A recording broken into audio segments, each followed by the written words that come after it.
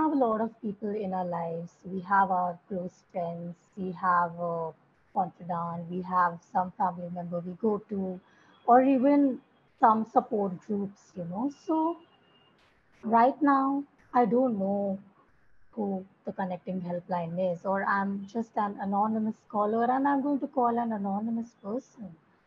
And yes, they are going to listen to me and I'm going to vent out. But how is this going to help me better than a friend or a loved one or a partner helping me? Uh, so Shilpa, there are multiple dimensions to that. First, I want to ask you, am I audible? Is this clear? Yes, Yes. absolutely. Thank you. Okay. All right. Yeah. So there are multiple dimensions to that. So if I have to turn to my friend, right? Um, a, a lot could come into play. My relationship with my friend, how I will feel speaking to my friend, how my friend will take all of that. So when we talk about listening, and as Sandy pointed out, and that has been my experience in this work as well, that there are two people in this. So when I am listening to someone, it is affecting me as well in some way. And that's where you would also feel that if at all I have to reach out to someone, I will be very mindful of the fact that, I am not burdening the other person Yeah. with my pain, with my stress. And there is this constant communication. So though I am a listener, the communication is both ways. So let's say when I'm speaking with you, I am also looking at you. I know where it's getting too much for you as well. And then I would stop because I don't want to burden you. Mm. Even for you, Shilpa, if you are listening to me with all good intent, your heart being at the right place, you really might want to rescue me. Yeah. And in that case, though it is helpful at times, I may not feel, I may not have that agency. I may not feel in control. So when you talk about, people reaching out to connecting, it's a very different space. I'll just give you a very, very small, I don't know if it is an example or an analogy. Let's talk about, since you're talking about listening, what happens when we don't get this space, and what changes when there is a space where we can really, really talk. Mm. Just to give you an analogy, a colleague of mine uses this, very, very frequently, and she explains this brilliantly. Let's say you have a thorn, on your foot, somewhere on your heel, on toe, some whatever. I am not even getting into the size of the thorn or the intensity of the prick. I Mm. am, let's say, and let's see this thorn as some kind of an emotional pain. So I'm just inviting the audience to think of any kind of stressful situation, any kind of emotional pain that they might be going through right now, or they might have experienced earlier. And let's see that. Let's try and understand this analogy from that point of view. So let's say that thorn is there, and I reach out to you, Shilpa. Mm. Shilpa, I've got this thorn, and you're a very good friend, right? In this equation, Shilpa, you are having your own journey as well, and we also have a lot of investment with each other. Your response could be anything. Your response could be, "Come on, Shweta, now don't worry about this thorn. It's not going to harm you. It's very small." Yeah. Uh, I love you as a friend. I may not really pay attention to what you said, but unknowingly, you have given me another thorn Mm. by not acknowledging it. Or you may say, Shweta, every time something happens, you come up with this. You're always whining, yeah. Come on, it's time to just move on. Another thorn, another prick. Or you may just say, Shweta, please, yeah, not today. All right. I mean, I have had a very, very bad day myself. My thorn is much bigger than yours, at least today. You have added another thorn. And we do it without really being mindful of this, with all good intent. Yeah.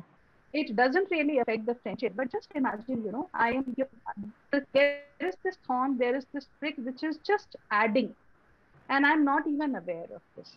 Mm. But then I started doubting myself. If my thorn is really big enough, should I really pay attention to that? Is it really worthy of, the emotional difficulty, the pain that I'm feeling right now. So just imagine there was just a small thorn, one emotional pain that I wanted to express to you, and in return, I received many more without you wanting to add. When you are not paying attention to that thorn, probably it is hurting. Probably, you are very cautious of that foot. You start putting pressure on the other foot. And very slowly, you start feeling pain in that foot. And then, it starts increasing. Then you are taking care of that leg. It moves on to your shoulders or to your limb or to your arm or something else. And then you start wondering, like, what is wrong with my hand? Why is it paining so much? When you speak with someone, like for example, I'm very specific, I'm talking very specifically for connecting. When you speak here, this is a kind of listening space and it is safe. And when I say safe, I mean that no matter how scary, how frivolous, because we also feel like, I don't want to waste someone's time. Mm. I know this thorn is not important. Why do I waste someone's time? For us, nothing is trivial. As long as it is causing any kind of emotional pain, it is important. So people reach out to us talking about pain in the arm, pain in the hand. And this whole conversation, Shilpa, is, I would say, it's an unfolding process. It's like you are unpeeling, the onion. And peel after peel, you will realize that it is all stemming from there. So that one feeling that you experience, that one thorn that you got pricked with, just imagine there is a lot of stress that's going on internally. Your body is producing stressful hormones. So it is affecting you neurologically. Just look at all the societal conditions that we all are raised with. That, it's not big enough. You shouldn't be crying for this now. You are a whining person. You always overreact. And these things we kind of normalize in our lives. But at the same time, it also affects us big time. So in a conversation like this, where there is a safe space, where there is a person who is genuinely interested, in wanting to know that, Shweta, tell me more about this. And that's how probably in one conversation, in multiple conversations, this thing may show up for me that, there was a thorn and it was hurting and I was not aware of that. That's the kind of listening that we are talking about. I don't know if it makes much sense here, but I thought probably this one analogy where you can see it, biologically, sociologically, psychologically, because then your behavior also changes. And what changes when there is a safe space? Shweta, I'm going to use a word that you use, unfolding. You actually unfolded the story of our dealing with a problem with the help of a thorn.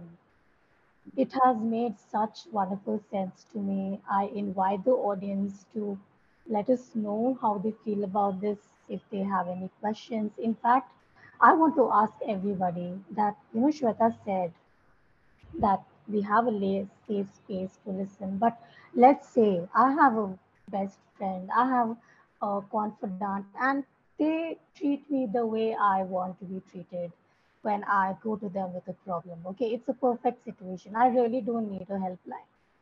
Okay, but even in that situation, Shweta, by what you said, please tell me if I have understood this correctly. Even if I have people to help me, calling you, calling the helpline is actually going to make me think about my situation.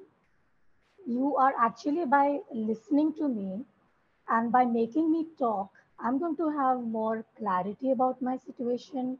I'll probably understand myself better. And then, is it correct to think that I will also become a more independent person?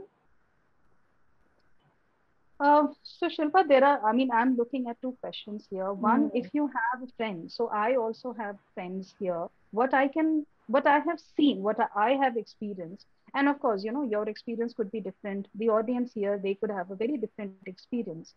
But as a friend, I may not feel very comfortable asking certain questions. As a Mm-hmm. friend, I may not be able to keep that objectivity that is actually required in this conversation. As a friend, I would be very mindful that I don't want to hurt Shilpa by asking this. So Mm-hmm. I'll just take a step back, which, of course, as I said, we are not questioning the intent in any way. My intent is to not hurt Shilpa. But is it helping Shilpa the way, a very objective, a very fearless, and at the same time, a very gentle, a very intuitive conversation may feel like?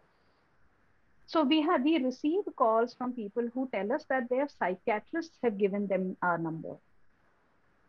They say that we may not, as psychiatrists, we may not be available all the time, and as psychiatrists, we have this limited, number of hours that we can offer you. So if at all you feel like talking, here is the number. So we have people who receive numbers from psychiatrists. We also receive calls where a mother calling us and asking us to speak with the child, and she passes the phone over Mm-hmm. to the child. So there she is. I mean, the intent is there. They want to support the child. But at the same time, as a caregiver, and when I say a caregiver, we play different roles. So if for me, I am also a caregiver, and I am not using this word caregiver as, someone who's sick and I am caring for that person. Mm-hmm. As a caregiver, just in a role, probably as a wife, I am a caregiver. As a mother, I am a caregiver. As a daughter, I am a caregiver. In all those Yeah. relationships, it's not easy. It's not easy to support all the time. And it takes a toll on us as well. So when I gave you the example that mother, spoke with us and asked us to speak with the child, we support both of them. Because if the child is going through any kind of difficulty, the mother by default will go through a difficulty. And these things kind of, get ignored. We Yeah. don't pay much attention to this.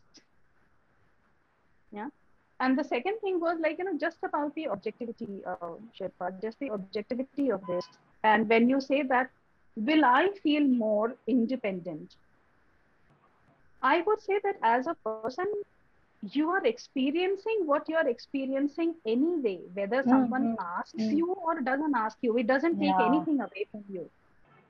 If someone asks you, there is an opportunity for you to respond to that. There is an opportunity for you to really look at things more clearly. Then of course you're able to sift through your own difficulties, you're able to sift through your own emotions, you're also able to see it in your body. I mean, most of the time we feel, we always keep our shoulders tight.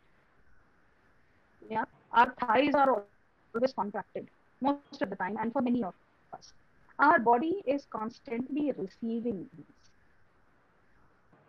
So in a conversation like this, you will be able to see a lot for Mm. yourself with at least some clarity.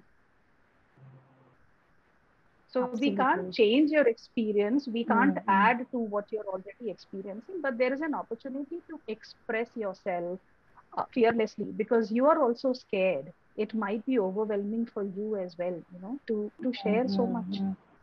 Yeah. So yeah, Indeed. this is the kind of space that that connecting offers.